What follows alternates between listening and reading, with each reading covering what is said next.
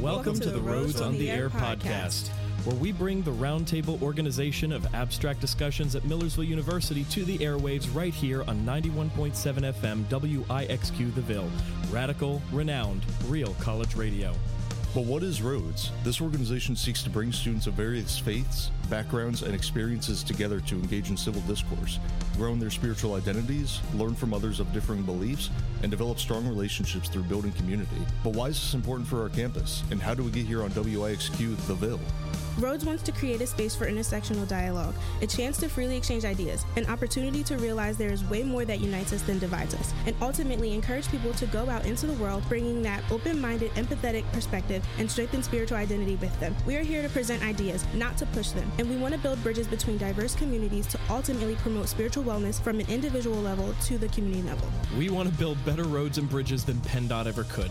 So in an effort to continue that mission, Rhodes has struck up a partnership with WIXQ the Ville to take our discussions on the air and bring this content to you wherever you are, whether you're a student, parent, or community member. I'm Josh Marzak. I'm Mark Schell. And I'm Jae Handy. And together we look forward to really diving into these topics throughout this semester, get to the heart of the matter on a range of ideas, bring in some special guests from our community, and maybe you'll even learn something new. So sit back, relax, and enjoy Rhodes on the Air. Welcome, everyone, to our second episode of Roads on the Air on WIXQ the Ville.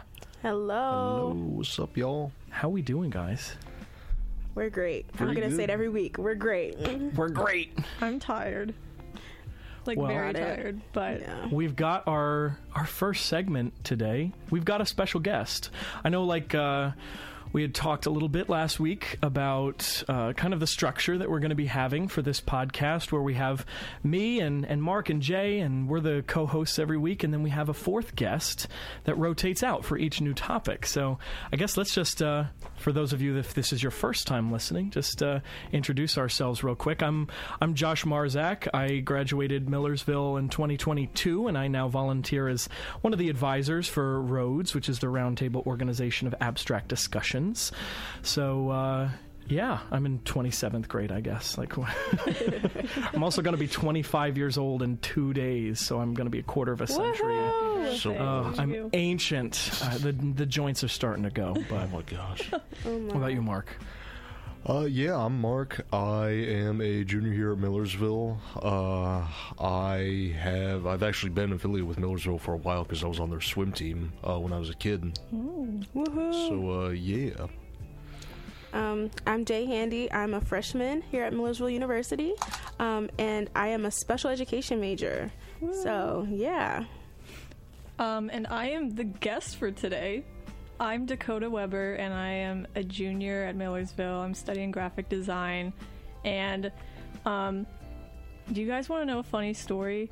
Absolutely. We never turn down a funny story. So instead of sharing a fun fact, I randomly remembered this story from third grade, and some kid took a pencil and just stabbed my finger, and the lead is still visible to this day. Oh. I'm not even kidding. Third grade? Yeah, and I keep looking at it every now and then. I'll just look down at that finger, and I still see the little mark where the graphite was there. In there. Who's this kid? Wow. We need to have a conversation. I don't A remember serious his name.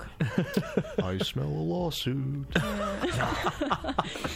Dakota's I'm suing for giving pain and names. suffering for I'm the not last giving 12 years names. of my life. Yeah.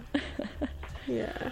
Alrighty, well, welcome, Dakota, to this wonderful opportunity we have Yay, called the happy to be Roads here. on the Air podcast. Woo. And just as kind of a little check-in, we like to have these little icebreaker questions. It's going to be a different one every week, but it's going to be unexpected. So this one is, what breed of dog would you be? Ooh. What breed of dog would you be? Oh, I'm a sucker for dogs. Yeah, this was another question. Last week was, are you an early bird or a night owl? And this week is, are you a dog? It's designed for Mark. It's Nice. designed for Mark. All right. Yeah. All right. What breed of dog would y'all be? I think I would be a Chihuahua. I say that because I'm super sweet with certain people. And I also I could also be a little abrasive, and I think Chihuahuas are very, very, very abrasive. But I think that, like, I've met a lot of sweet Chihuahuas, so I think I would be a Chihuahua. I don't think I've ever met a Chihuahua that was not cripplingly anxious. Aww. Like, they're always with all the yips, shaking and yapping, and I mean, they're an interesting breed. But Beverly Hills Chihuahua was a great movie. Yeah, it was. With George Lopez. Yes. I'm dating myself again. Oh, gosh. LOL. Say, oh, well. Oh, no, we're going to get copyright struck. We can't sing other songs. You wake up at 3 a.m. in a cold sweat and you see the George Lopez theme playing on TV. Oh, it's my 2003. Gosh, yes. It's 2003. You wake up in a cold sweat To quote our wonderful friend Sarah, you end up in a ditch one time. You end up in a ditch. You end up in a well one time. You end up in a well one time. What are we, time. Joseph from Genesis? What is that? Oh, my goodness. Mark, what about you? What breed of dog are you? Oh gosh, I mean, I love labs. I mean, they just seem like great family dogs, I'd say. I mean, Saint Bernards are also really pretty. But I heard a sad fact recently is that they actually are very one of the, I think, dogs with the shortest lifespans. Like, they only live so many years. Like, it's shorter than other dogs. But them and Bernie's Mountain Dogs. Bernie's Mountain Dogs have with wonderful. The barrels. Oh, I love them. The barrels around there. They only average maybe 7 to 9 years. Yeah. Because of just their genetics. Dang. Yeah. English Bulldogs are also that way. Are those the wrinkly? Those are the wrinkly ones. Yeah, they're so wrinkly. All love the them. wrinkles. Have you ever seen a Native American wolf dog before? No. So, you know how huskies look like wolves, kind of? That's an actual wolf dog. So, a Native American wolf dog looks much more like an actual wolf than, maybe like any other dog. I don't know, but yeah, I was a dog sitter for about 3 summers, I'd say, and we had this big Native American wolf dog named Enzo, and he was really quiet, I'd say. He was Enzo. Yeah, he was kind of like a gentle giant. He just he was nice, or he was cool. Aww. That's so The cute. coolest dog I ever met. I was doing landscaping back in high school, so I would mow people's yards and do mulching and flowers and stuff. And one of the clients I had, she had a dog named Rocky, who was half German Shepherd and half Coyote. Oh. So they originally had a female German Shepherd who accidentally was left outside one night. And apparently she went on a date with a coyote and suddenly had a puppy. That's crazy. Even though they're technically separate species, technically, how are they compatible? They were compatible enough that they were able to have a dog. But Rocky was so very, very aggressive, hated men, just men in general. Yeah. And she did not tell me this when I arrived at the house, that he hates men and attacks every man in sight except her husband. But I walked in and he just took one look at me and sat down at my feet. And I was like, yep, I'm officially the dog whisperer. That was a good dog. I would say I would honestly be a Saint Bernard if I had to be one, or a Bernese, or a Bernese. Maybe a golden retriever. I'm a golden retriever energy sometimes too. Oh yeah. I'm not a small dog. I'm a big dog that thinks I'm a lap dog. Basset Great Hounds. Danes. When the Basset Hounds are not a big dog. They're They're short. They're They got the bigger. little stubby legs. And they're so thick with 3 C's. They got the floppy faces though, or the ears that go down to the ground. They got the droopy faces. Oh, would I be goodness. a Cane Corso? Oh, Sweet, but protective. I think I'd change my answer. I'll be a Cane Corso because I think those are very sweet dogs and they're also protective, and I am both of those things. Wait, Dakota, what would you be? So I don't actually know because I'm a cat person. Oh. But hey, listen, Get don't out. come at me, all right? No, get Cats out. are great. we bring people of varying perspectives on this show. Okay. So Listen, I love dogs, but I prefer cats because Okay. I just match their energy more. okay, got what two. kind of cat would you be But then? well, Do you want me to answer the dog question Oh, too? sure, Or sure, like sure. not No, the yeah. cat No, question? whatever one you want to Because answer. like I like the, I don't know, I like the border collie vibes, but Yeah. Yeah. I mean, Yeah. just because it said like they're like good country dogs or something. Yep. I like being outside, so like, Very maybe loyal, there's very that. organized. Yeah. Very intelligent. I Border also collies are one love- of the most intelligent breeds, too. We have a border Yeah. collie. Yeah. His name's Fisky. He's either deaf. Fisky. He's either deaf, hard of hearing, or just does selective hearing. Probably my money's on the last one. Get along, little doggy. But I also like beagles. 'Cause they're like they're very Beagles. friendly. Our neighbor had a beagle, and we used to like walk her around like for them while they were on vacation. She was so cute. Her name was Gracie. She was the sweetest dog. She was so cute. That's so But yeah, cute. I love both of those. Yeah. If I was a cat, I literally have no idea. Maybe. I really don't know. Maybe just your basic tabby cat, to be honest. Yeah, like what other cats are there? Like, did they make new cats or something? Siamese Did you just say, do they make new cats or something? I said, did they make new cats? It's or not something? like Pokemon where they come out with a new region of... No, they made a sequel. It's Cat 2 Electric Boogaloo. Oh my goodness. So on that note, we're transitioning into our topic today. Last week we did spiritual wellness, and this week we have brought Dakota on to discuss truth and morality. And I think no, we did trust. We didn't do truth when we were doing our DJ training a couple months ago. We did trust instead of truth. But truth is a really good topic. We've got a lot of cool questions today. And just kind of going around real quick before we head to commercial, what are your first thoughts thinking about this topic? What are some things that you want to get out of this conversation? What's the first thing you think of?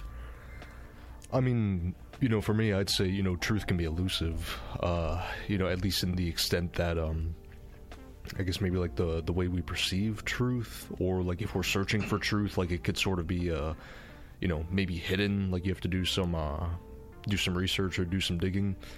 Or maybe if you're looking too hard, like it could be elusive in that way where you're, I don't know, like, but yeah, I'd say like maybe truth can be elusive sometimes, possibly. But I also had going along with that, I had a teacher that I think I might have mentioned last time. What was his name? Dr. What was his name? Dr. Timothy Miller. Timothy Miller, thank you. Timothy Miller. Timothy Miller. I have him right now. Oh, you have him right now? Yeah. Yeah. Do you have him for world literature? No, I have him for sci-fi. Oh, yeah. He would say, he would ask us questions along the lines of like, how many of you, understand what you see, or something like that. Like, and honestly, think about that. Like, how many of you can honestly understand? How many of you honestly understand the things that you see?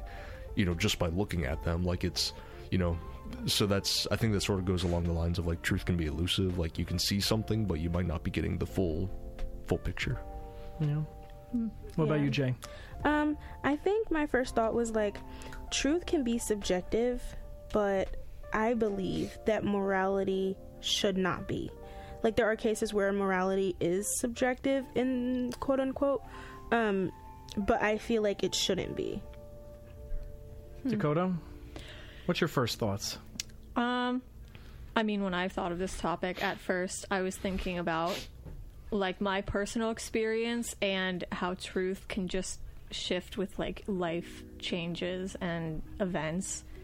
Like something could have been true in the past, but then something happens in your life and now something else is true, or something shifts in your life or your perspective, and truth just has a whole different meaning. Okay. All right.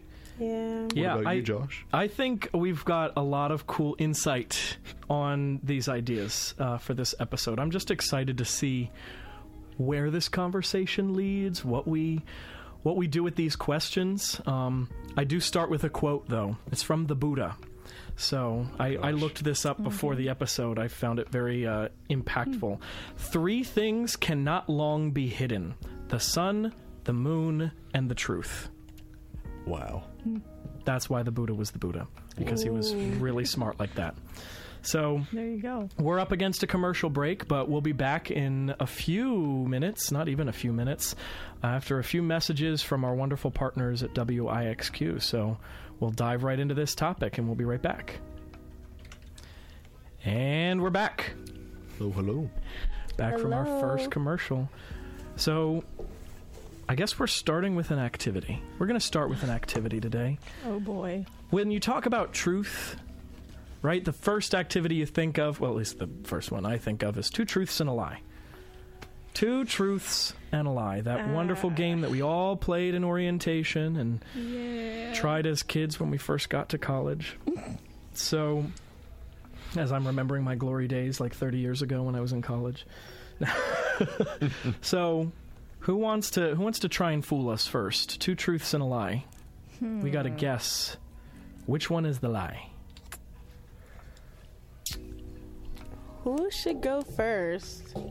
Dakota, since I you're will our go guest. first. Yeah. Okay. Yay, because I'm the guest. You got special privilege. Yeah. Sure, I guess. Okay. So, I have number 1, I played soccer for 3 years. Number 2, I got a root canal in 10th grade.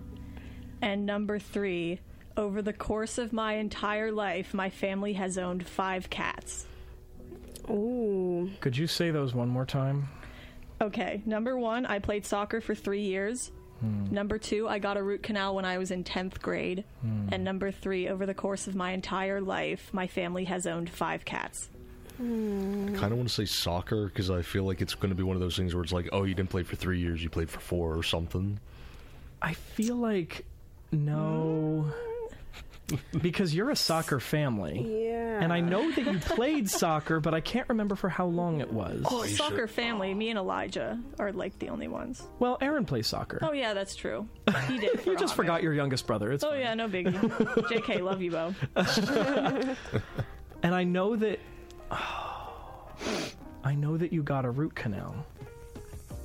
And I know that you have cats because you just said that you're a cat family. But You only have 5 2 cats. cats right now, Correct. and you had a third one before, but I don't know if you had more than that. did you have 3 or 5? I think it's the cat one.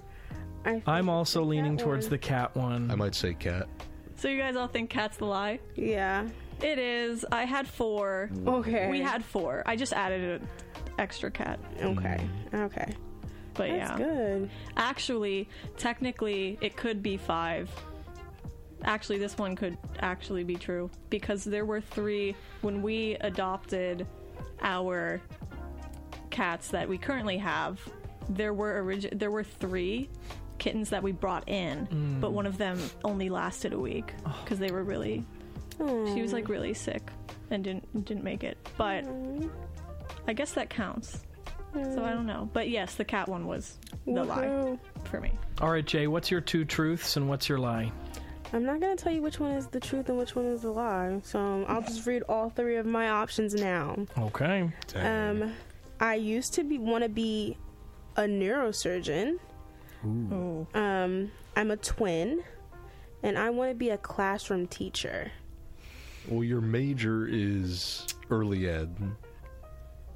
So I'm going to say that's the truth.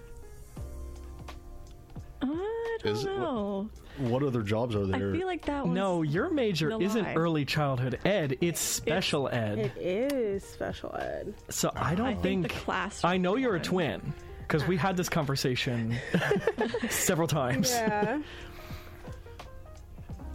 What was the very first one again? So I used to want to be a neurosurgeon. Oh, that's right. I want to be a classroom teacher, or I am a twin.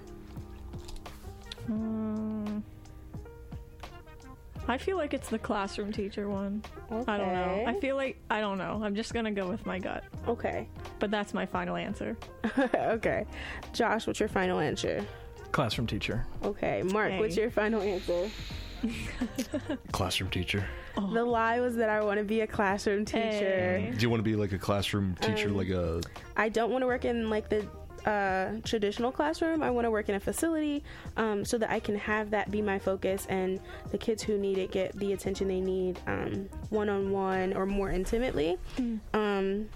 And I don't want to have to spread my attention and follow regulations for like activities of like your traditional classroom, because I feel like kids would benefit from like a lot of SEL, which is social emotional learning. So I think that's what my lie was because of that. All right, Mark, what's your... Alrighty, so... We'll see if we can get 3 for 3. Alright, so I saw Notre Dame before it burned. I am an ordained minister.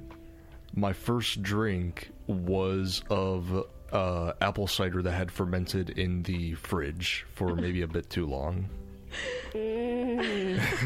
So, fun fact, I know that last one is true. Literally. I know which one is the lie. The second one is the lie, I think. What was the second one again? That was I'm an ordained minister. You're an ordained minister. Well, now Josh gave me a big hint, so yeah. thanks for that. Listen, that was an ordeal, wasn't it? Huh.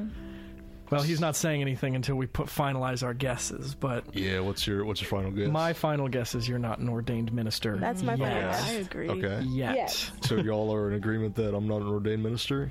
That's what I agree with. Oh, joke's on you, because I am technically an ordained minister What? of the Of the Universalist Church. I filled out I don't know, maybe a 15, like maybe even a 5-minute thing online, and then they were just like, "Yeah, congrats, you're an ordained minister now for the Universalist Church." So you can do weddings. Okay, so listen, I think like Lady Gaga is an ordained minister too.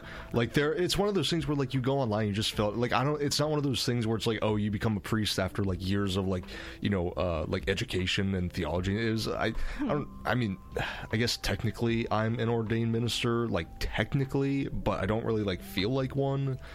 So technically, what's your lie? So I don't know. So I did see Notre Dame before it burned. I know. I got to see that several months before it burned. Thankfully, I was very lucky. I remember that story. So I remember that night. I just might. My first quote it right now. So my first drink, I can't say whether or not it was actually alcohol because I didn't test to see if there was any alcohol content. And also, I can't remember how long it was sitting in there for, but my mom said that like if the container seems to be kind of like, bulging or something, then it means it might be fermenting or something. And the container it did feel kind of, I don't know, like it was bulging or something. Man, so you have no lie. The technicality of 2 3/4 of truth. So you have no lie.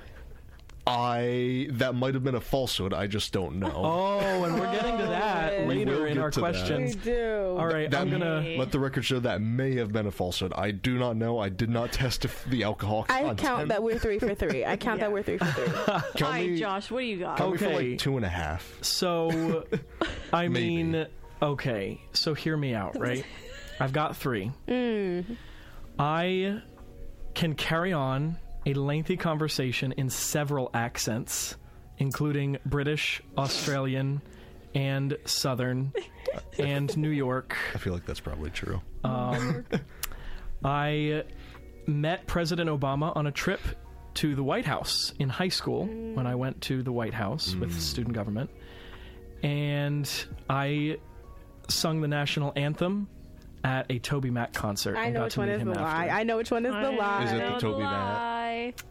Is that your final answer? I feel like, knowing you probably got to see the president on like a government trip, like when you went to see the White House, or at least that you got to see the White House. I don't know if you meant the. I'm gonna say it's the last one. I'm gonna say the last Toby one. Mac. Yeah. Okay. I'd like to push back, and I'd like to push back on that. And the lie is definitely number 2. You did not meet Obama on a school trip in high school because he was the president when I was in high school. Hold on, hear me out. You did sing the national anthem at a Toby Mac concert. There's proof. There's proof. The proof is in the pudding. And the first one can't be a lie. I have heard all, if not more, accents. Right. You were just speaking in an listed. accent at breakfast before this. I have no idea what you're talking about. Say Right automatic there. bug. I think Automatic bug. Thank you. Is you it had water conversations or with me in Australian there's a accent. dog, there's a cat, there's water. right? Thank you. I reckon that some birds, right, just fly about. Okay, Mad Max. So 2 is your lie. 2 is your lie. I did not meet President Obama at the White House. I went to the White House when he was the president in high school, but because he wasn't there, he was on a trip to, I think it was his tour of Asia or something like that. But I did get a signed picture of the president. So I do have a signed picture of President Obama. Okay. So in the time that we have left for this segment, we have our first question, all right? Oh, boy. Now, these questions, they're not easy, all right? We're really going to go straight to the heart of this. And we're going to start with question 1. What is the truth? And is there a difference between a lie and falsehood? Oh, I got something to say on that last part. Who wants to take this one? What is the truth? I will say that, in my experience, the truth can be defined as something that is simply not a lie for a person. So it may not be true for everyone, but it is not a lie for that person. And I think there is a difference between a lie and a falsehood. I think one has direct intention and the other doesn't. I feel like a lie most likely has a direct intention, and a falsehood is a not intentional lie. It's like, yes, it's not true, but is it intentionally not true? Okay, all right. Yeah, so I'd say, truth, I think it's something that it's based on reality. So reality is what determines truth. Like, I don't think you can have truth without reality. So it's not something like, your opinion. It's like, it's just like based on reality is what we determine truth based on what reality is. But I would say, we can interpret the truth differently, since, as humans, we have creative ways of thinking, I guess. But in terms of, is there a difference between a lie and a falsehood? I would definitely say that there is. And just sort of going back to what I did before, a lie, from my understanding, is an intentional falsehood in order to deceive someone, like with a certain level of deceit and a certain level of intention to deceive, I guess. But a falsehood could just be like you think you're telling the truth, or, you think you're telling a fact, but it may turn out to not actually be true. But because you're not, because you don't know that it's not true, if you think it's true and you're saying it, then, it's a falsehood. But if you know it's not true and you're still trying to claim that it is true, that's a lie. Yeah, I agree. Definitely. I guess it's about whether or not you know what the truth actually is, and what your intentions are in, yeah.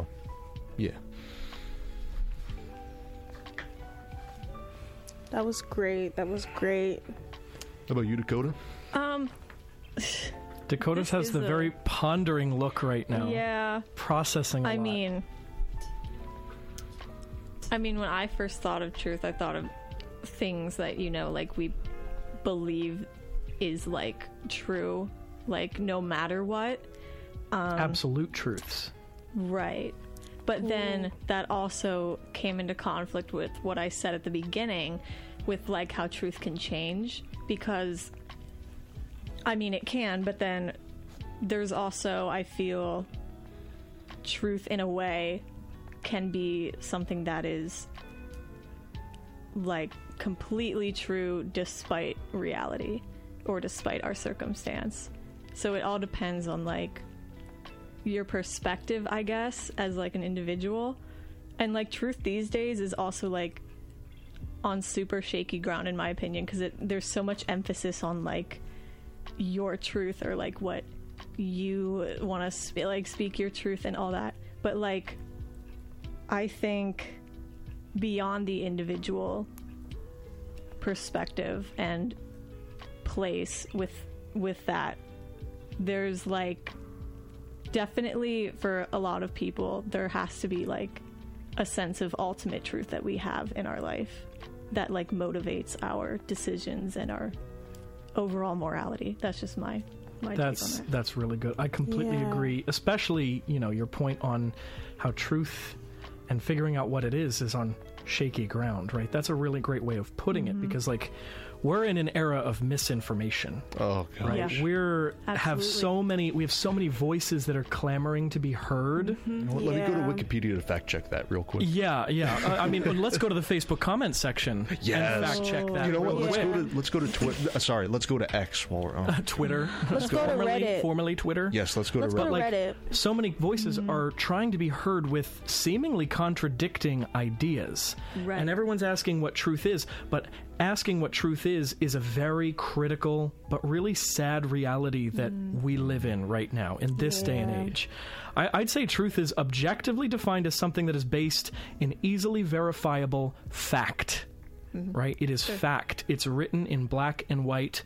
But sometimes, as we learn in this second question, like what is the difference between a lie and falsehood, there are times where people will try to apply subjective principles to something like truth that should be objective. Truth should be objective. It shouldn't be subjective. But that's like live your truth, right? Or speak your truth. Everyone's saying this now. It's a great buzzword that we're hearing on the news, but that's implying that for one person it is truth and another it's not. I think in some cases, you know, like in certain circumstances or certain cases, what a person says is their individual truth can be true. You know, like if I say I like dogs, you know, that's, you know, I like dogs personally. Like that's my, you know, that's my personal truth. Is that truth or is that opinion? But also, it's true that that's my opinion. Oh, okay. All right. I'll let it happen. I'll let it happen. Okay. You see what I'm saying? but we Yeah. also like when speaking someone's truth, are you speaking your truth or are you giving your testimony? I feel like we use those words interchangeably, but I don't think those are two of the same kind of word.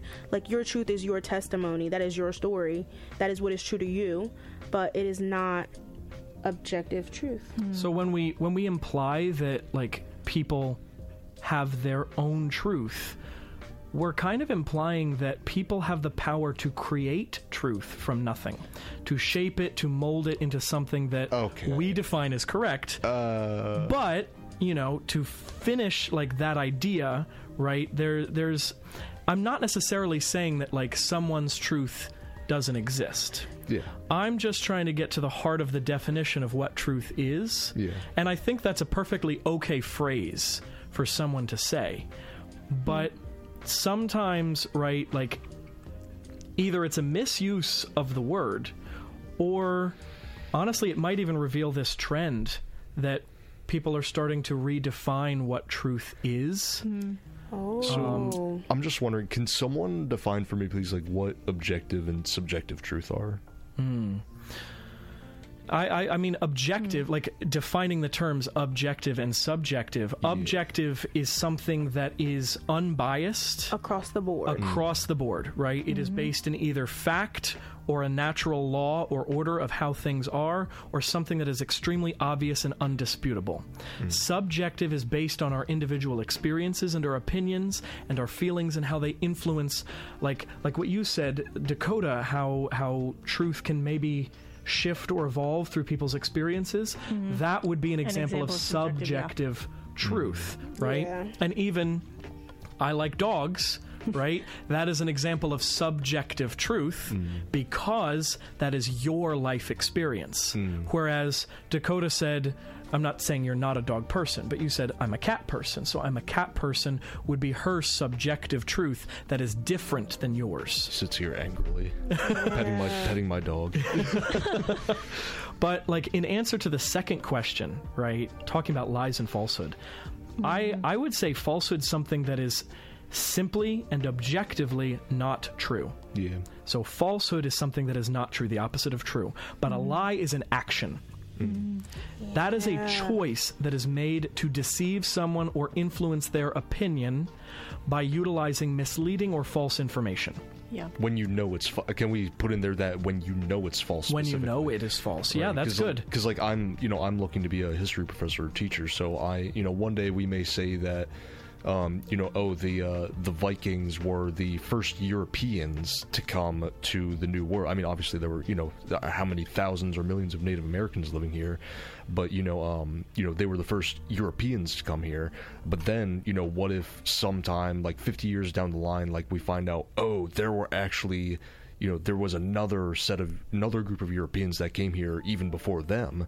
So it's like, at the time I may be thinking, okay, this is the truth, that the Vikings were the first Europeans to come here. But if it turns out that there were actually others beforehand, it's, at least from my understanding, it's not a lie, because we didn't have that information beforehand. I'm going off the information that that we did have and that we presumed to be true. Mm-hmm. And I think that kind of leads into the quote I was going to use for this, which is from Lord Byron, right? I pulled out all the quotes today. I've got all the quotes. But Lord Byron wrote that, after all, what is a lie? 'Tis but the truth in masquerade. Oh, wait, I was thinking of Lord Farquaad. Never mind. Oh, my goodness. I don't know if I watched Shrek all the way through. Oh, my goodness. Oh, my. We don't even have time in this segment to debrief that. And on that note. But that quote, right? After all, what is a lie? 'Tis but the truth in masquerade. Does this imply, and we'll dive into this in the next segment, that every lie has a grain of truth at its center? Yep. Right? So we've got some commercials for you, and we'll be back right after this. Hi, I'm Jacob Marino, the director of the Hub at Millersville University. And I'm Vicki Weber, the assistant director.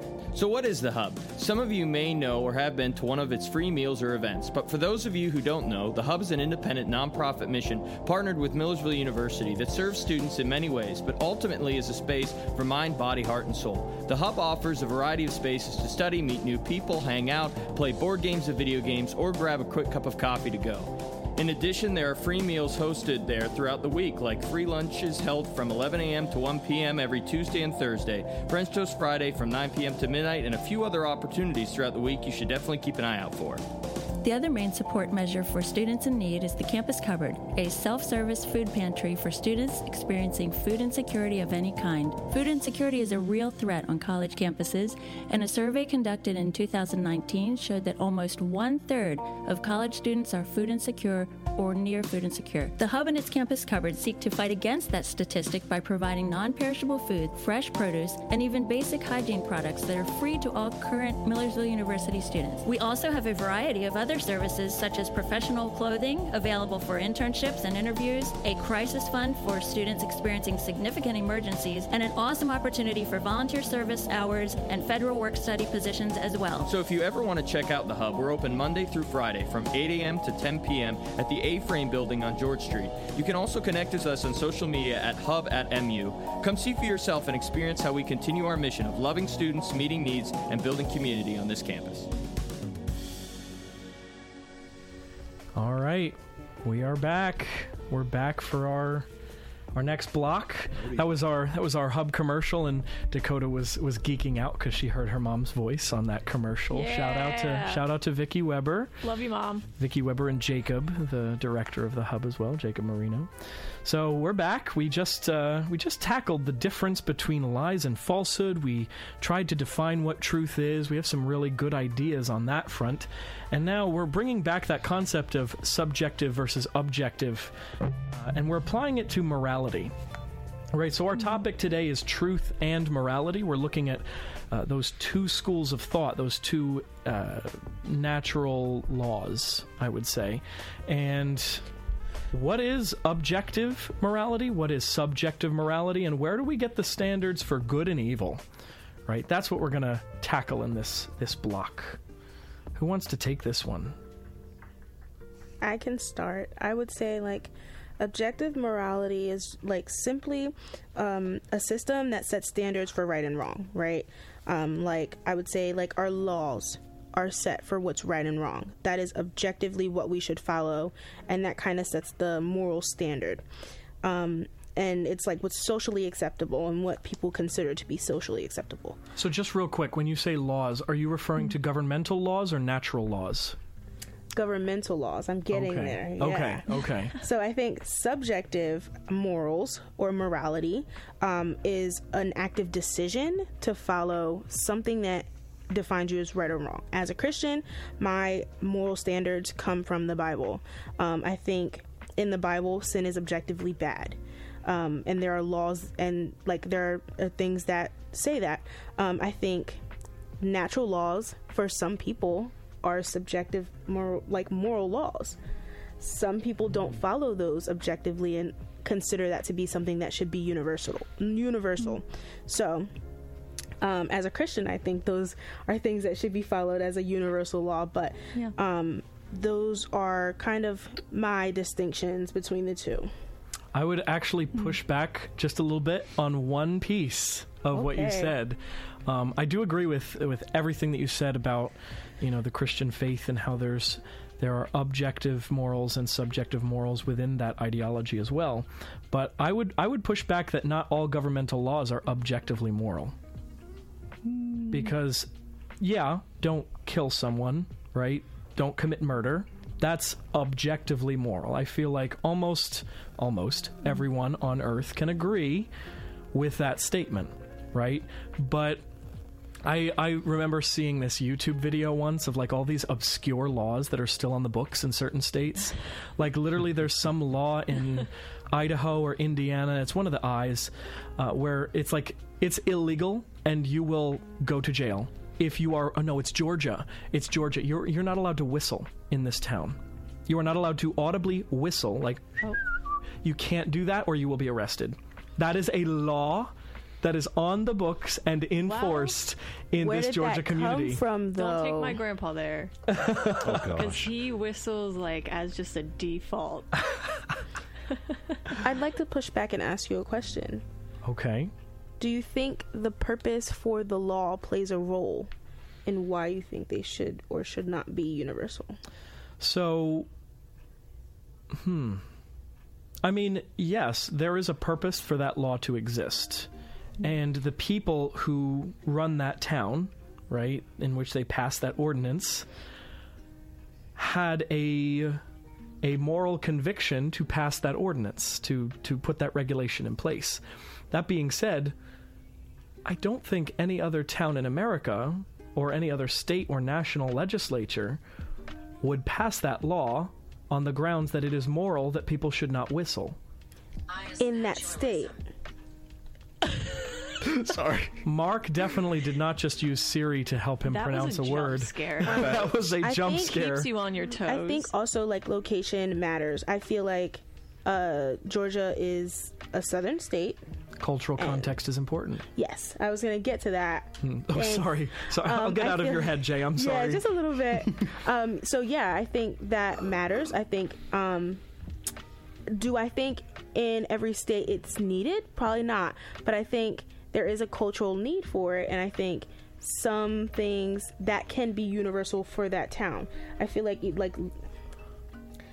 could be universal for that. Like they think that they need it because of the culture. Like we don't think we need it in Millersville because how many people in Millersville know how to whistle?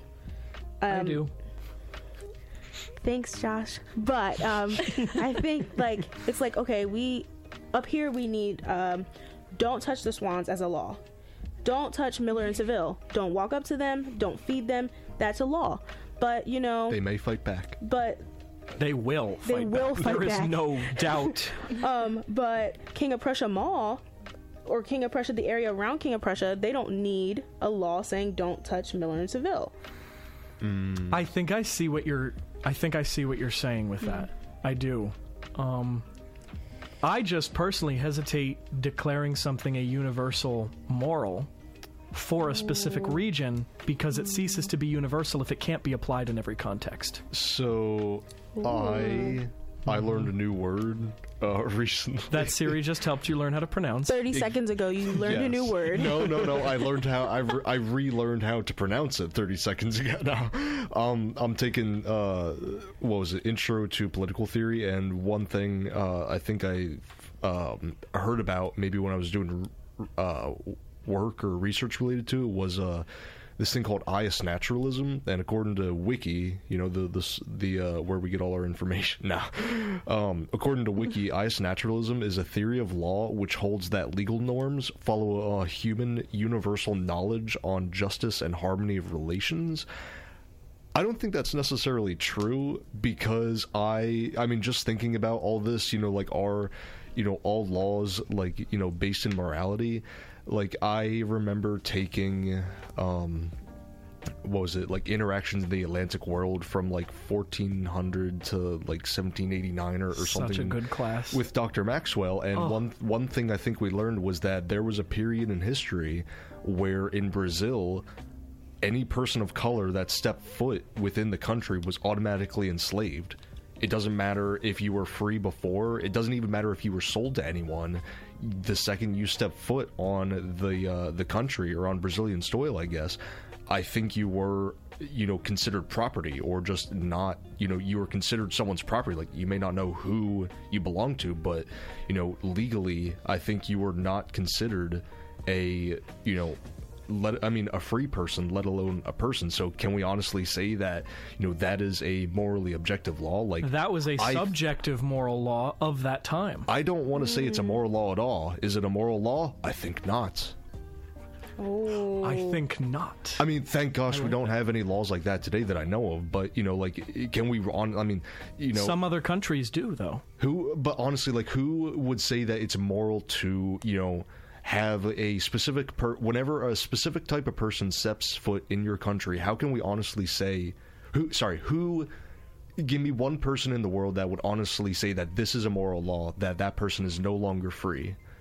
You know, that's not moral. There are examples of those kinds of cultural norms that are considered normal in that respective culture, but is not necessarily viewed in that same way from the lens that you're putting forward from a Western mindset, right? There's a lot of things we don't understand. To take away a person's, you know, human freedom or humanity, like, that's one of our, like, natural rights, I think. And I think that's freedom and liberty is a very Western idea. Yes. But it's a very Western idea. Okay, I am probably coming at this from a Western mindset of, you know, like, everyone has, like, their own, you know, God-given, you know, like, right to, you know, life, liberty, pursuit of happiness. Like, that may be Western, but, you know, I still think it's true that, you know, like, no one, you know, should have their, like, freedom taken away. A lot of things in the Middle East, a lot of countries, a lot of culture in the Middle East simply believe that women don't really need to go to school. And that is something that seems moral to them. It's a moral practice for them. Whereas here in the Western hemisphere, Western culture, I know in America specifically, everybody goes to school. Girls can go to college. We're actually valued, I think, for going to college now more than, you know, in the last 50 years. I think that is something that is moral in our country, is to have that opportunity. So I think that's just like a very, very simple example of, like, the compare contrast of it. Also no, go ahead. Oh, sorry. Also, that, like, a woman, like, maybe under the Taliban, they may only be able to go outside with a husband or a male, you know, or a you know, they may have to, you know, cover their faces. Like, there's, you know, I don't think all laws maybe necessarily are, I don't know, maybe based in morality. Yeah, I definitely going off of that idea you just presented, Jay. It's really easy to take a look at Iran before the revolution in the late 70s. I mean, in the 1960s and early 70s, Persia is what it was called back then, was almost like a model Western nation, almost. Like, there was a lot of Western ideals that were being really allowed in Iran. Like, I mean, if you look at pictures, like, I mean, women were allowed to dress a lot more, I'm not going to say immodestly, but immodestly compared to what they are allowed to dress now. Sure. Yeah. They were allowed to, like, wear swimsuits and go to the beach. And there was education everywhere. I mean, like, there was obviously limits, right, because it was still an Eastern nation, but then the revolution happened and the morality of that nation switched. Yes. The subjective morality of that nation switched because of a political movement, because of a religious movement. Yeah. And so morality from a subjective sense, can change based on movements or time or new generations or new ideas being presented from new cultures. Objective morality cannot change and should not change. And when people start saying objective morality, if people start saying that objective morality, things that we have accepted to be objectively moral for thousands of years, starts changing, that's where we enter a slippery slope in human civilization. And so when we get the standards for good and evil, right, the standards for good and evil play a part in forming a philosophy of morality, the morals that you subscribe to, whether it is your Christian faith or your Muslim faith, or whether it is your even secular beliefs of morality. I personally believe, as a Christian and as a Catholic, our standard for good and evil comes from God. Yeah. Right? God is the epitome. God is the epitome of perfect good. Exactly. Right? Yes. The devil is the epitome of perfect evil. Yeah. Right? And so we see this dichotomy, and there is a measure of in between. Right? There is that zone of, well, something may be objectively good but is used for an evil purpose, and vice versa. Something may be objectively evil but tried to be used for good. Like, literally, think of an anti-hero. Dipping into the next topic. we need to stop dipping into the next topic. Before we do that, Dakota, do you have anything to say on the matter? Oh, well, before that, this isn't really a thought, because you guys were saying a lot of good things, and a lot of it was like, I agree with a lot of what you're saying, but there's like not really a way for us to know if there's like universal truths, right? Like, ooh, can we even understand a universal truth? But is saying like, let's say someone says like there are no universal truths, is that a universal truth? Saying that there are no universal truths? Oh my god. I just like, oh, Dakota's hitting us with the really tough questions today. Oh boy. I digress. That's my line. And on that note, we are up against the top of the hour. So we'll be back in a few minutes. You'll listen to a few ads from our 91.7 FM WIXQ the Ville sponsors and underwriters and the song of the week. So we'll be back in a few minutes with the rest of our content on truth and morality. Okay. So, like what happened last week, the ad breaks can sometimes be even more interesting off the air than what we're saying on the air.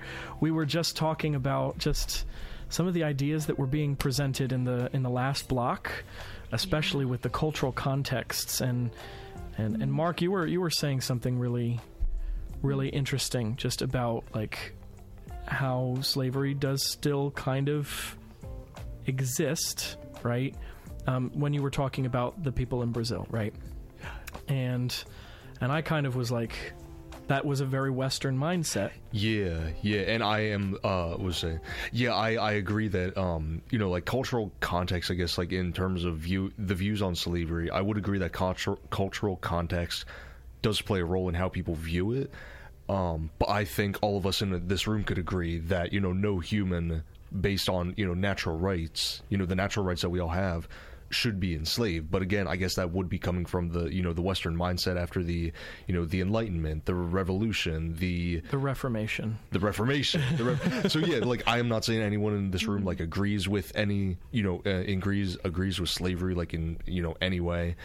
But yeah, I would agree that context, like how I guess maybe governments in the past chose to view slavery, that could be determined based on, I guess, just cultural context at the time, and how they viewed things. If you really want a cool lens into how the West has shaped its view on slavery, read anything that William Wilberforce has written when he was in Great Britain at the time, trying to get the British Commonwealth to end the slave trade. Right? This was in the late 1700s.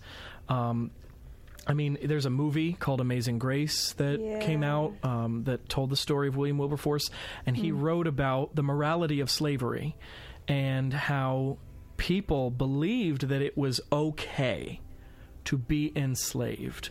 Even people like they believed it was okay. And even today, there's still forms of slavery around the world that people believe is okay. And how can we tie that back to objective versus subjective morality? Exactly. Because some people may believe that is subjectively okay.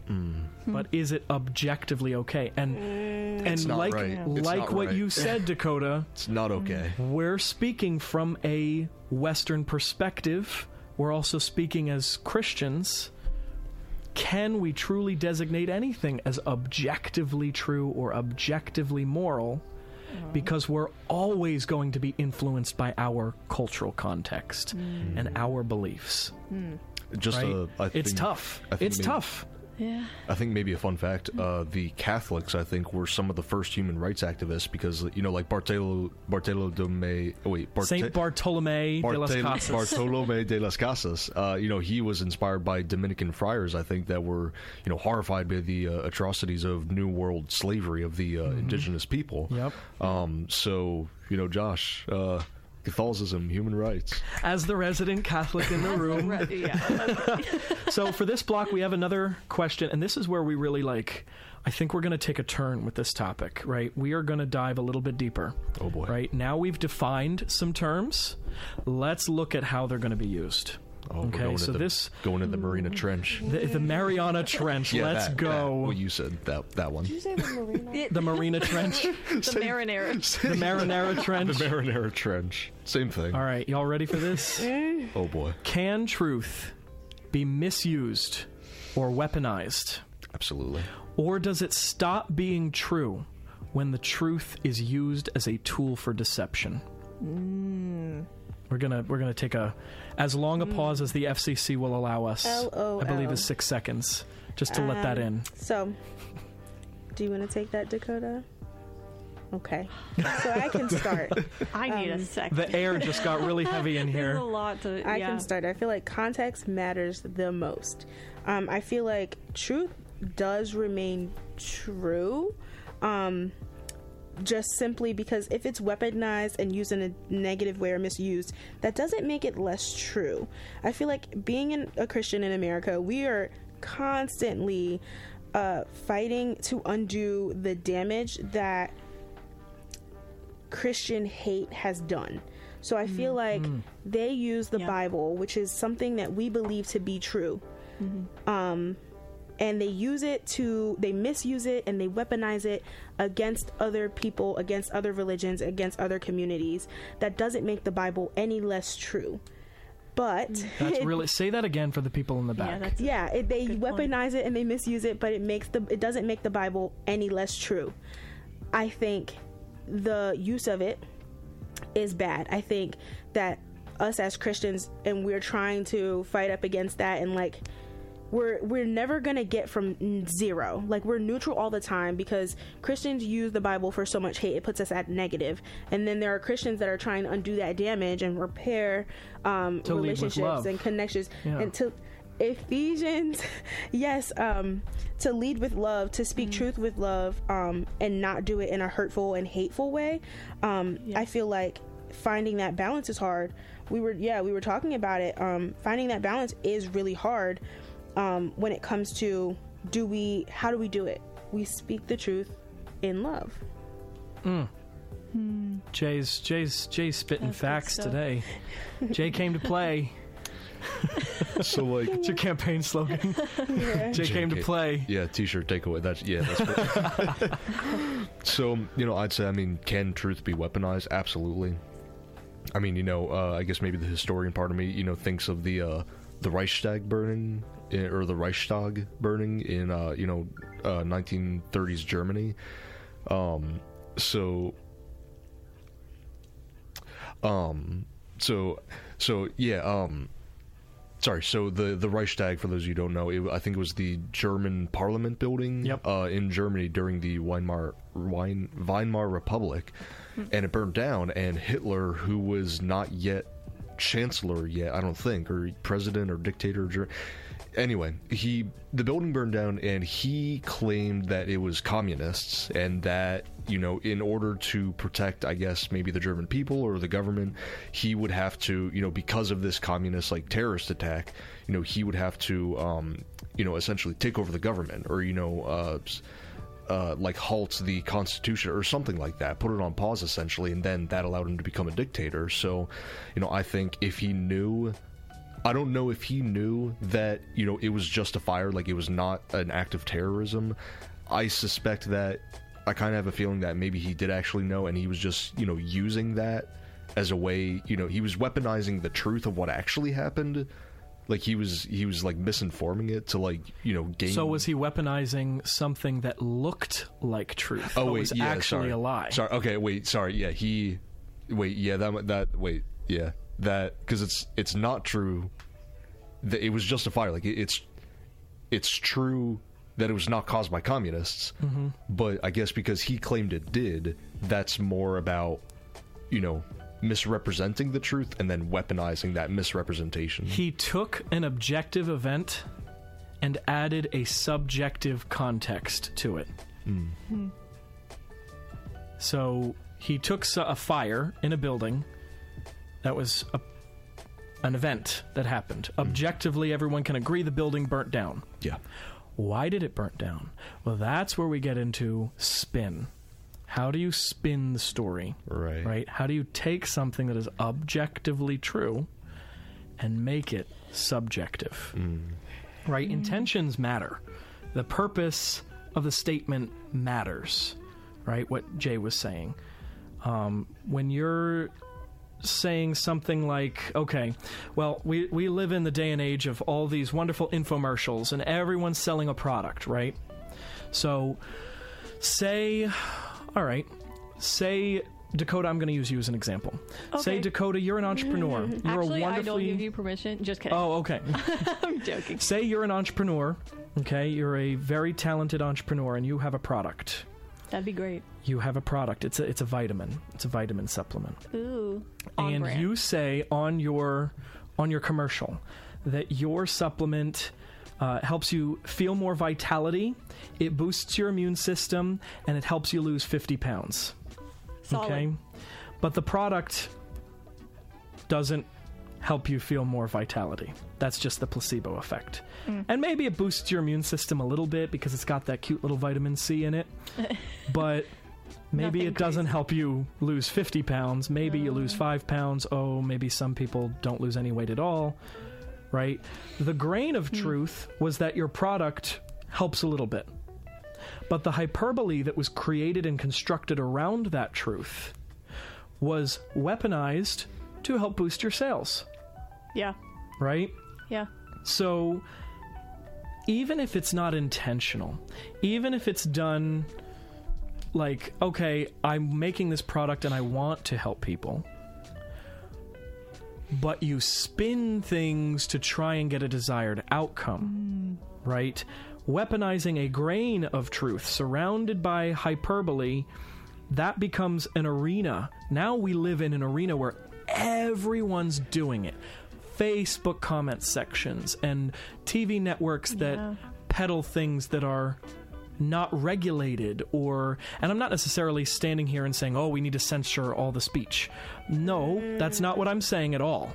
Not even close. But because we live in a relatively free society, we have a wonderful freedom of speech. And that is important, and that is, I would say, objectively moral, that people should be free to speak. But there is something that comes along with that, because by giving people the ability to freely speak, you're also opening the door for people to abuse that privilege. Social contract theory. Social contract theory. So, you know what? I thought of a better example. And it makes it harder to figure out what's true. I don't know, because I'm not an expert. Yeah. I don't know if Dakota's vitamin actually works. But I'm listening to what she's telling me, and I'm going to believe what she says. Right. Right? Because it's Dakota Weber. She's a billionaire, well-known entrepreneur.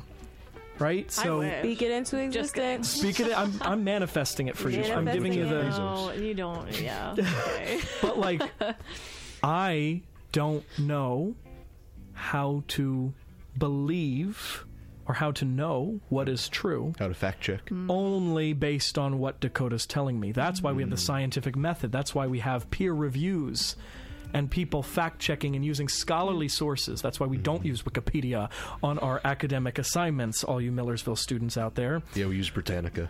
Yes, let's use Britannica. Let's go. You were going to say something, Mark? Yeah, so I thought of a better example. Thank you. Propaganda. So, oh boy. So, have you ever seen that famous depiction of the Boston Massacre, where the citizens look terrified, but the British, the soldiers, the officer's holding a sword, and it's like he's directing them to shoot at them. That's propaganda. It's weaponizing the truth, I think, in the extent that there was a shooting, but from what we understand, it wasn't, it's propaganda in the sense that, like, it's trying to get, I guess, maybe an emotional response out of people, and it did also miscontort the truth from what I understand, because if you look at the painting, the soldiers are standing, the row of buildings on the side of where the soldiers are standing, there's a sign above, I guess one of the, or that's on one of the buildings that says Butcher's Hall.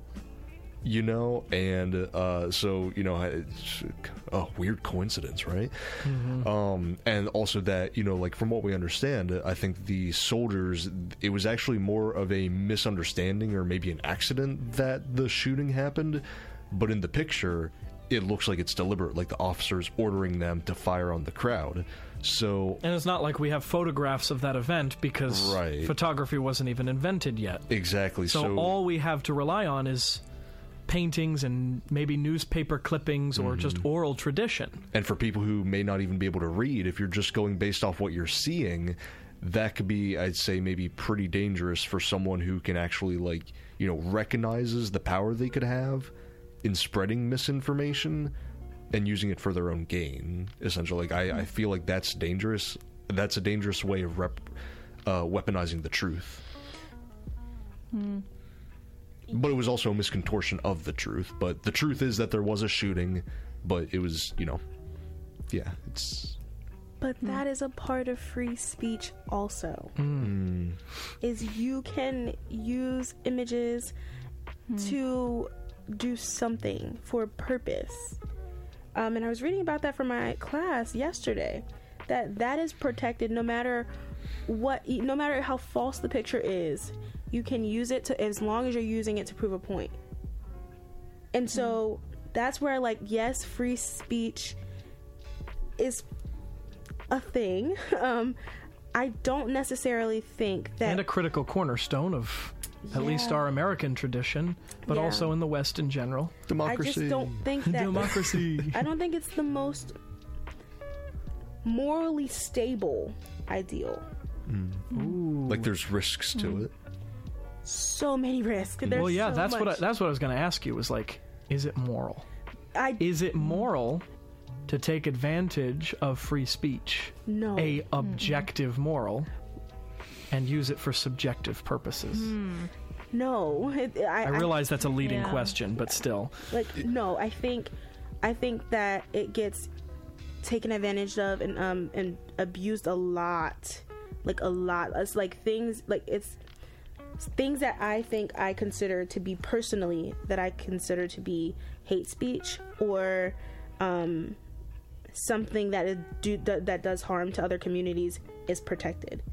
So things like, a lot of but I think that goes with, like, freedom of assembly or, like, of protest. Like I feel like, okay, for instance, I looked at a picture of someone who was doing a very, very, very offensive symbol to the Jewish community, but that was protected, and that kid didn't get suspended from school or anything because that is protected under free speech and free expression. The only time that it's limited is when it causes direct and imminent harm. That's what the Supreme Court has decided, was if it is direct and imminent harm to another individual or personal property, right? So you can't yell fire in a movie theater. Right, but right?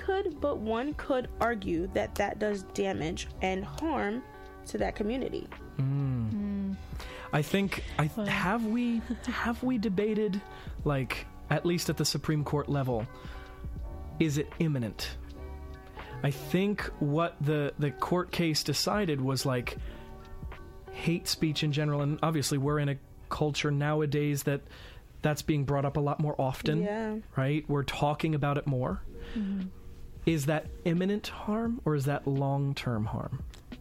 And should we open the definition up to long-term emotional or psychological or even economical harm? Okay, I would push back a little bit, just a little bit, with, like, having to open it up. I would say some of the KKK practices, that does imminent harm, but it is not considered to be physical harm, or it is not considered to be direct, like, incitement of violence, which is the vocabulary that's used. But just being a part of that community is not the part that's wrong. It's your practice. It is the burning of crosses. It is a lot of things, like, of that nature. So I feel like, for me personally, things that I consider to do harm and not to be moral would be things like that. Yeah. Wow. So we're really diving today. We're up against another commercial break, but as soon as we come back from that, we can finish debriefing this question and dive into our last question, which is also just as heavy, but I'm very much looking forward to it. Great points, Jay. We'll be right back after this.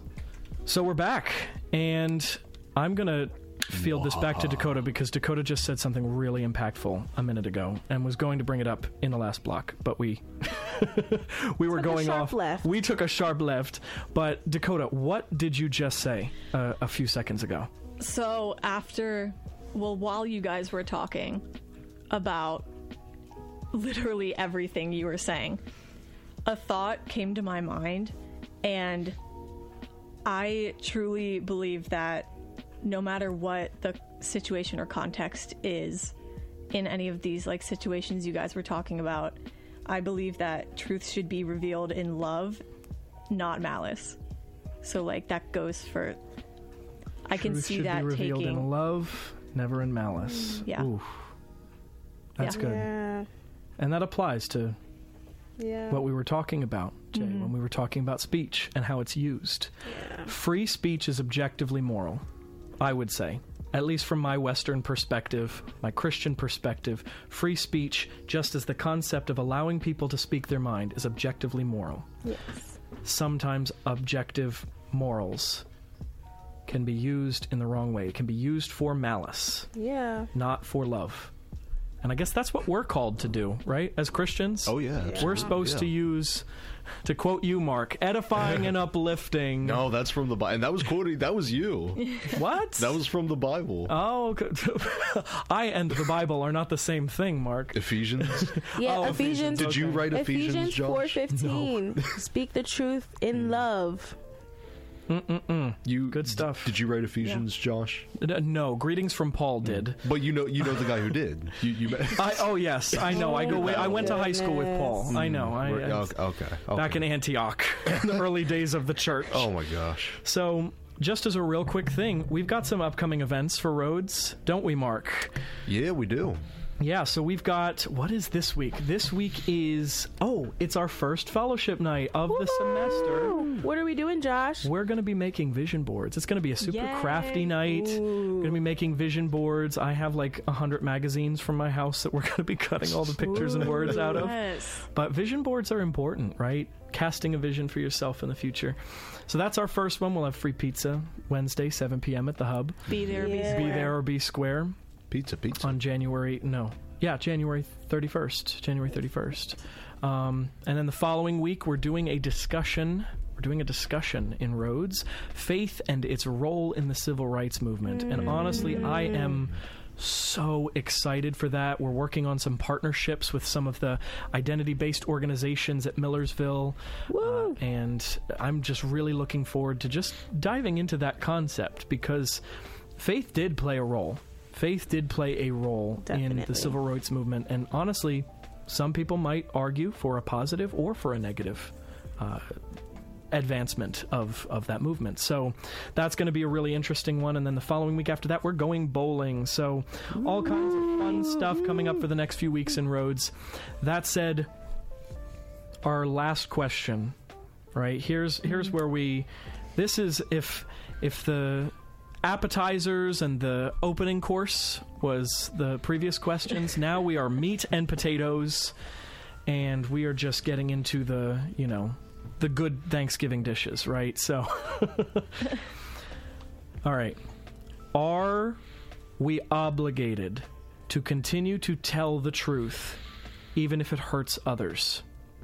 Right? So that's pulling on concepts we've established before, like, is truth objectively moral? Is truth subjectively moral? Is it true? If it is true, are we obligated to continue to say it even if it hurts others? And or are we absolved from the burden of telling the truth in an effort to keep the peace?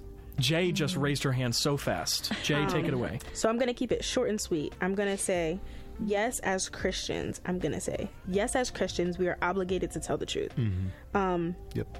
I was going to keep it short and sweet, but I'm going to quote something. Just one thing. In the Bible, it says that Jesus says that he is the truth, the way, and the light. And that is what we are supposed to follow when we talk to other people. So we are, no matter how hard it may be to do it, that is what we should do. And I believe in hard truths. I believe that people need to hear some things that make them uncomfy. Because that is the foundation to progression a lot of the time. And love, too, sometimes, But, I mean, would you rather... I mean, if you loved a person, would you rather them... Sorry, if you... Okay, first off, I think telling the truth should be based in love. But let me ask y'all this and everyone listening. Would you rather believe a comfortable lie or a hard truth? Sorry, would you prefer to be told a comforting lie, or would you rather be told the truth even if it's hard? Well, if I'm speaking from my perspective, like, as a human being, I would want the comfortable lie. Yeah. Because it's easier. I understand. That's the easy way out. But here's we should. I don't know. We should want the hard truth because we should always desire truth. We should never want to believe a lie. Right. But sometimes it's easier. Yeah. But here's my whole thing. I personally believe that the truth or a lie is the foundation of some choices you make in life. If you're okay with the comfortable lie, does that mean that sometimes it may make your decisions difficult? Because sometimes if you have to go with the hard truth, you're going to have to make a hard decision. Yeah. So in okay, so I took what was it, Intro to Global Politics, and I think one of the things was that with Dr. Owen. Dr. Owen, yeah. I think national treasure of a man. I think maybe one thing he said was that it's necessary for governments to lie, or something along those lines. Because, like, I don't agree with lying. But try and picture what it would be like if the government didn't lie. If they told you everything. Imagine. I think my head would explode. Imagine if the government just released all their files without lies, like right now. Can you imagine what, like, again, I'm not saying I agree with, like, truth. I mean, I do agree with truth. Oh my gosh. I do not agree with lying, but you can also hide the truth or, distract people from the truth without lying. I'd say, like, a parent, from what I heard, like, a parent is, like, their job is to, I heard on a show, like, the job of a parent is to, like, make their kids believe that everything's fine, you're doing well, even if you're not doing well. So it's like, I mean, again, I don't like the lying aspect, but I forget where I was going with this, honestly. But it makes you think. I mean, it makes you think about, like, what if people were 100% honest all the time? Well, you just brought up the gray area. Yeah, and like you just brought up the opportunity for, say, okay, there's times where something that is objectively immoral is done and is technically perceived as okay.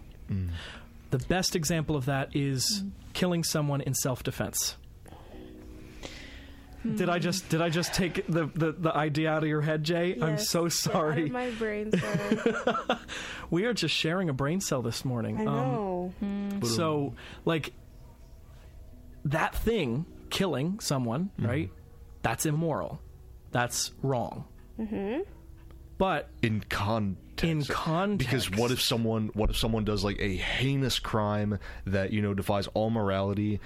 Then we get into the topic of the death penalty. Oh my goodness! Here's the thing. Oh my! I'll take the first half of your question. My brother has a perspective that's really interesting to me. Crime and punishment. He feels like certain people convicted of certain crimes don't deserve to live. And my perspective is that as a Christian, I think that is not my decision to make. Yeah. Do I agree with whatever you did? No. But morally, my morals tell me that I should never want for something bad to happen to that person. But part of me being human is the decision that, like, that's really bad. Like, that crime is really bad. That decision was really bad and it hurt a lot of people. You deserve some of that pain. So where is the line and who defines the line? Because morals, you can have really great morals and still have bad thoughts. Where's the line? Dakota, I'm going to field this one to you. Yeah, what do you think? You mean like just in general, or just in this question, or going off of what Jay said, or both? Well, I mean, what you guys were saying earlier about kind of like people's like personal, like, would you rather hear the comfortable lie or the hard truth? And I would add, like, looking at our questions for question 4, like, are we obligated to continue to tell the truth even if it hurts others? And I would add, like, should we continue to tell the truth even when it, like, challenges our comfort? Or, like, are we... And, like, something I sometimes think about, just, like, not intrusive thought, but, like, am I qualified to speak truth if I'm not believing it or, like, living in it? And oh my goodness, that can be a tricky thing to navigate. And this is why we brought Dakota on this episode. Are you qualified to speak truth? Yeah. Dang. That actually... So... That should be a t-shirt takeaway. That's a t-shirt takeaway. Thank you, we'll Madam get to the t-shirt. Secretary. Thank you, Madam Secretary. Thank you, Dakota. I'm going to take what you just said, and I'm also going to push back on something that Jay said a little earlier. Right? Just a little bit. Got you. Just a tiny bit. In answer to this question, right, I was kind of recently confronted with this idea because I'm navigating a really complicated relationship with a family member, and we have a pretty strained relationship. We kind of regularly fight over things that either I know to be true or are based in fact, but they are believing something different, and vice versa. I'm not going to get into, like, specific cases, but I was kind of faced with this dilemma where I had to choose between telling the truth and enduring the argument, right? The pain that it would actually cause me to be in that argument, or agreeing with their lie or falsehood, but I'd have to say something that's untrue, or agree with something that's untrue. Is it moral for me to avoid the conflict and perpetuate their falsehood? So I discussed this with a priest friend of mine, as you know, neighborhood Catholic, but I wanted to kind of get a theological perspective from someone who has a lot more theological knowledge than I do. We can actually, at least from what he told me, right, at least from the church's perspective, we can be absolved from saying something that is the truth, and that is important to show the distinction between what truth we're talking about. If we're talking about the truth of our faith, of like Jesus and God's existence and the Christian tradition. That's not the truth I think that we're referring to. The truth that we're referring to is like if we're arguing over the color of the sky and we objectively know that the sky is blue, but the other person is saying it is green, right? We can be absolved from proclaiming that truth if it hurts someone else, or if it hurts ourselves, or if they are not in a spiritual, quote, this is a quote now, if they are not in a spiritual or mental state to receive said truth. Okay. And so that like it can be a theological debate, and honestly we may have to bleed into the next segment because we're up against another break. But that went so fast. I know this episode is literally flying. But when we come back from this break, we'll dive into that a little bit more. All right, so hold on to that, Mark. We'll be right back. Okay, we're back, and we are just realizing the time is flying when we're having fun. This conversation is incredible. So crazy. Just before the break, I proposed this idea that we can be, at least from a Christian, a Catholic perspective, we can be absolved from proclaiming the truth if it hurts someone or if they're not in a spiritual or mental state to receive said truth. Mark, you have something to say to that. I'm just wondering what... If it's from the Catholic Church, I'm wondering what biblical backing there is for that. Also, but so I had actually on another point, I had remembered what I was getting at, or what I had maybe been getting at before. If y'all remember, I was talking about how a parent, I heard on a show that like a parent's job is to, make their kid believe everything is okay, like you don't, like it's something like that, even if it's not okay.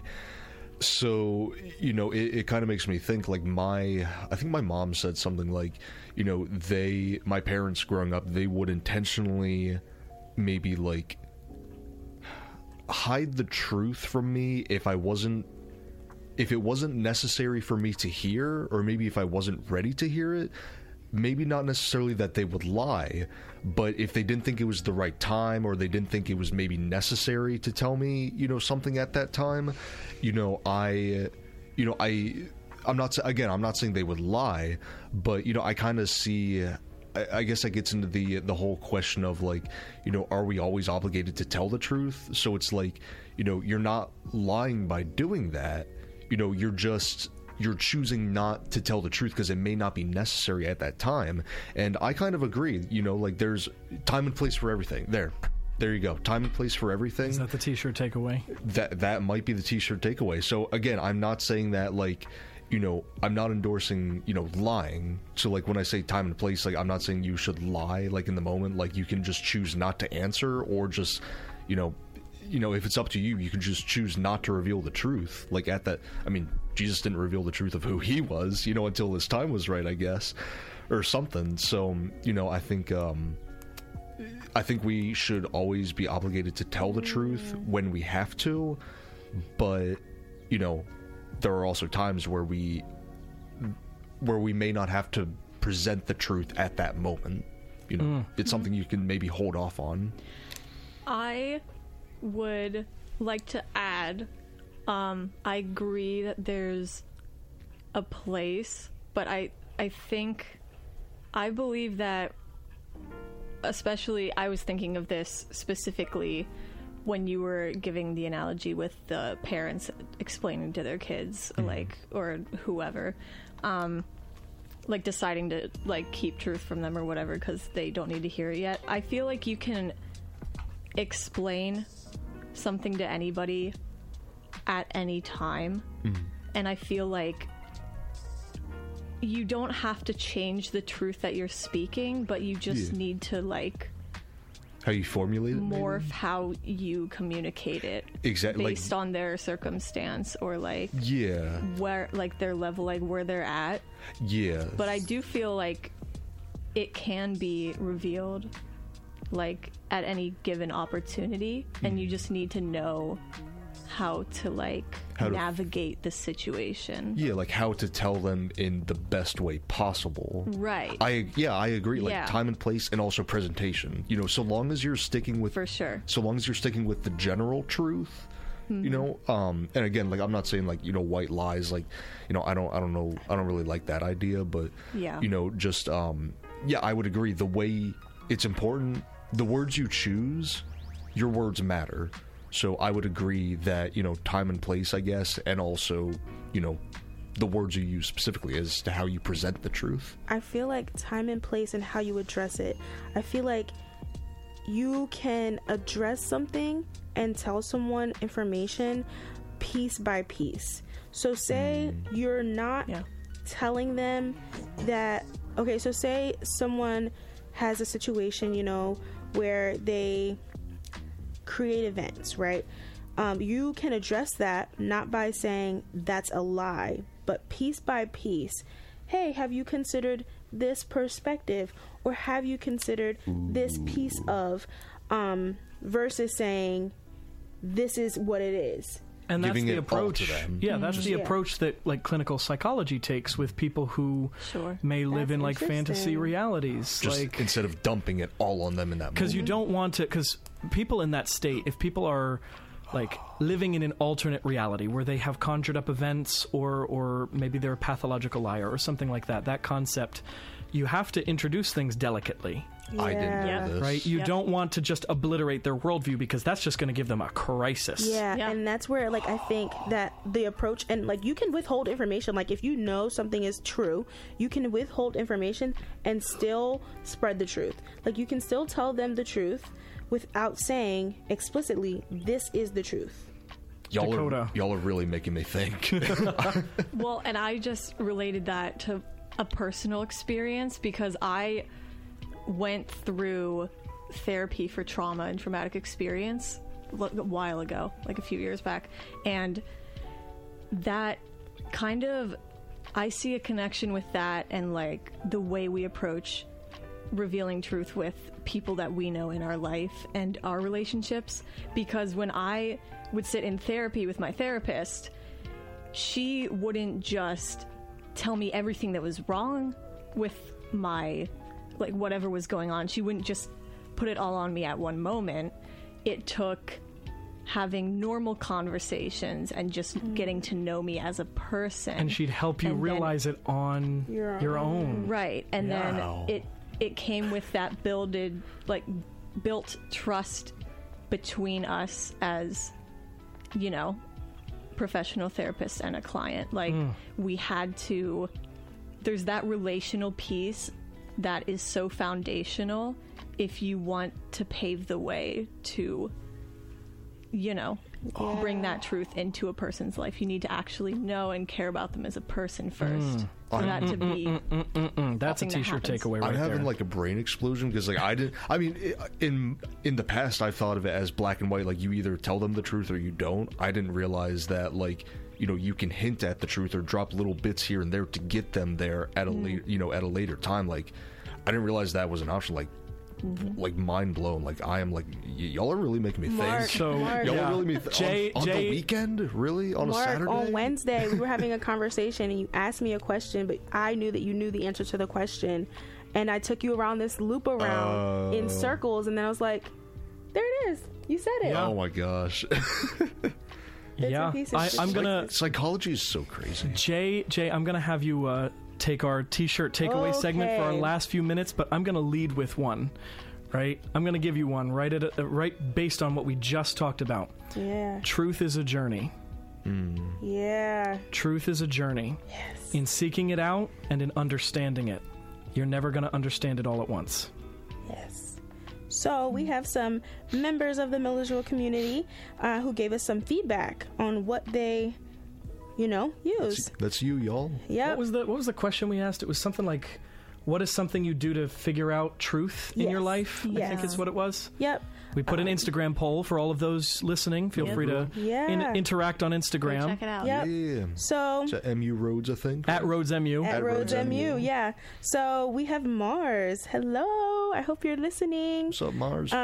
And she said, ask a lot of questions. Like a lot. and then it still takes time to trust and know the truth and believe it. So asking a lot of questions. We have Alexa. Hey, bestie. Madam Pres. She says, looking to scripture, Bible-based sources are the most reliable and the most accurate to guide what is true in her life.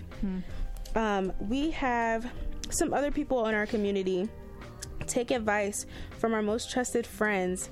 We have self-reflection, a lot of self-reflection, and deep thinking surrounding decisions in life. And that's pretty much the theme I see, like a lot of talking to other people, seeing a consistency, and self-reflecting and looking to other sources for that. Dakota, did you have something your mom sent you while we were on the air earlier? Yeah. We've got interaction from I got Miss Vicky Weber. A text message, and it said, "Truth does not change, but our interaction with truth is what wavers."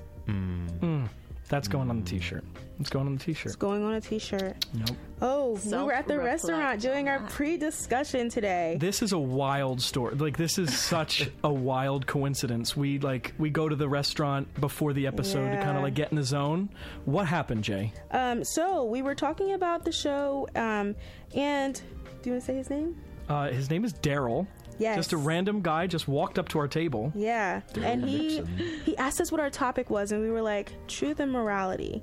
And like, what is truth? And he says, truth stands like beauty.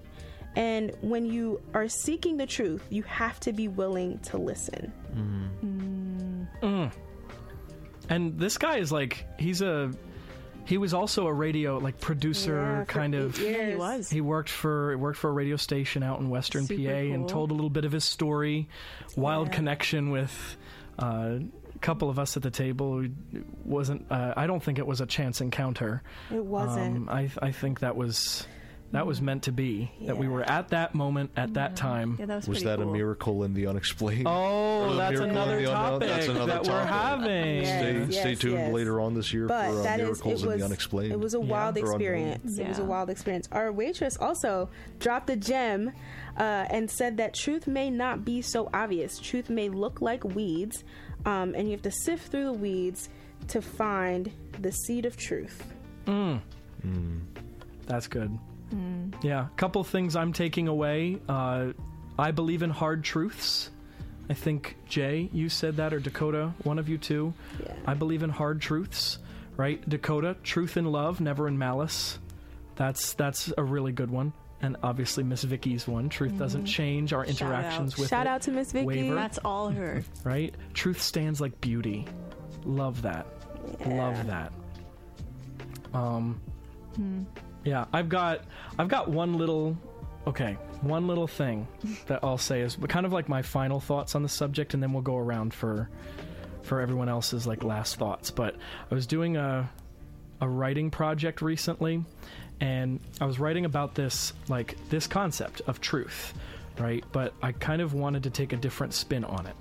And I started kind of like asking myself how chaos can exist in the presence of truth. That was the question that kind of sparked this, right? And it was actually from a friend of mine who asked me that question. He said, can chaos exist in the presence of truth? And I was like really meditating on that question. And kind of in this experiment, I was framing chaos as the antonym of truth, right? So if we frame it as the antonym of truth, then in order for chaos to be the antonym, we have to define truth as order. So if we do define truth as order, we can continue down this path of thinking and wonder, like, God, from a Christian perspective, Jesus is truth. He is the truth. He is the way, he is the life. God brought order out of chaos. When the universe was created and everything got started, it was all in chaos, and then he said, I'm going to bring order out of this, a more clearly defined order.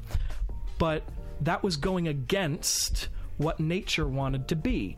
Scientists talk about how chaos is kind of like the order of nature, right? That everything is going to eventually disintegrate into, well, we'll get off on the end of the universe, another topic. But ashes, dust to dust. Yes. But I digress. Like, if chaos is the antonym of truth, and truth is defined as order, and chaos is the order of nature, right?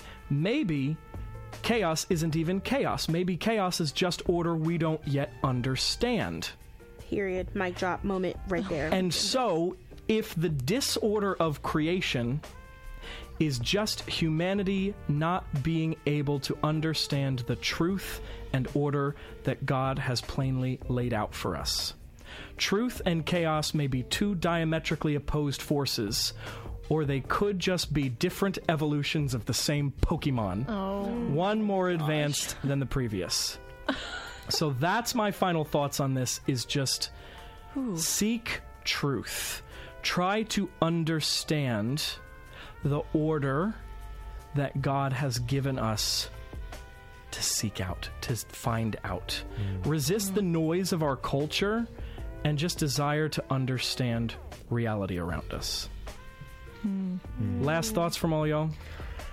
I'd say, truth should be determined by reality, and reality doesn't change, but our interpretation of reality changes, how we perceive things, because, as humans, we tend to, change our minds about stuff a lot. Or, sometimes. What are the three hardest things to say? I was wrong. I was. You're I'm right. sorry. I'm sorry. Wash your sister's sauce. Worcestershire. But I would also say, time and place. In regards to revealing the truth, time and place, and method. Dakota, you want the final word? I'll just say, if there's somebody in your life that you're trying to share some form of truth with, whether that's based on faith, or if it's they're struggling with mental health or whatever it is, whatever situation they're in, and you're trying to share truth and they just don't feel like you're getting anything from them, or you're not seeing immediate results, I would just say remember the value in the journey of it and growing with that person and expanding the relationship and the depth of the connection that you're growing. That is just as important as the end result. So don't get discouraged just because there's not fast progress like you would want. It's the person and the connection that matters. So wow, we covered a lot of ground today. My goodness. In and on off the earth. On and off the air, yeah. If you're listening, just a little shameless plug. We have our vision board fellowship night on Wednesday at 7 p.m. at the Hub. Be there, be square. It's going to be so much fun. All you Millersville University students, feel free to come on out to that. Yeah. Feel free to check us out. There's free food. That's not dining hall food. Oh, yeah. Everyone who's artsy-fartsy, and even if you're not, feel free to stop by. Yeah. Alrighty, well, again, thank you guys. Thank you, Dakota, for being our guest on this episode. You're very welcome. Truth and Morality. I It was had great fun. having your perspective. You're very welcome. And yeah, so we will see you guys next week for our forgiveness discussion. We're going to tackle forgiveness. So hope you'll tune in again Saturday, noon to 2 p.m. on WIXQ the Ville. We're out. Thank you for listening to this episode of Roads on the Air, a discussion podcast live on 91.7 FM WIXQ the Ville. Radical, renowned, real college radio. It's been an honor having you along this journey, and we hope you'll tune in next week. You can also stream all these episodes by searching Roads on the Air on Spotify, Apple Music, or any streaming service if you missed it live. These conversations are designed to bring people closer together, create unity where there once was division, and we're grateful to all our listeners for being a part of that. Are you a student and want to get connected with Roads on campus? Our meeting times during the semesters are Wednesdays at the Hub at 7 p.m. We serve free food every week and alternate between roundtable discussions on topics just like these, and fellowship nights where we can go bowling, have a board game night, make crafts, watch movies, and more. In addition to our weekly meetings, you can also connect with us online in a variety of ways, and our Linktree gives you access to it all. Just go to linktree.com/RhodesMU, and you will be able to find our Instagram at MURhodes. Join our Get Involved page, become a member of our Discord server, Rhodes at MU, or even find out more information about the other faith and spirituality organizations at Millersville. Want another way to support this endeavor? During each week, go to our Instagram and feel free to like and comment on the post of that week's episode. Share your thoughts, what stood out to you. Maybe ask a question or two and we might just read yours on air. Your community engagement means a lot to us and we can't do this without you. I'm Josh Marzak. I'm Mark Shell. And I'm Jae Handy. Tune in next week for the next exciting episode of Rhodes on the Air.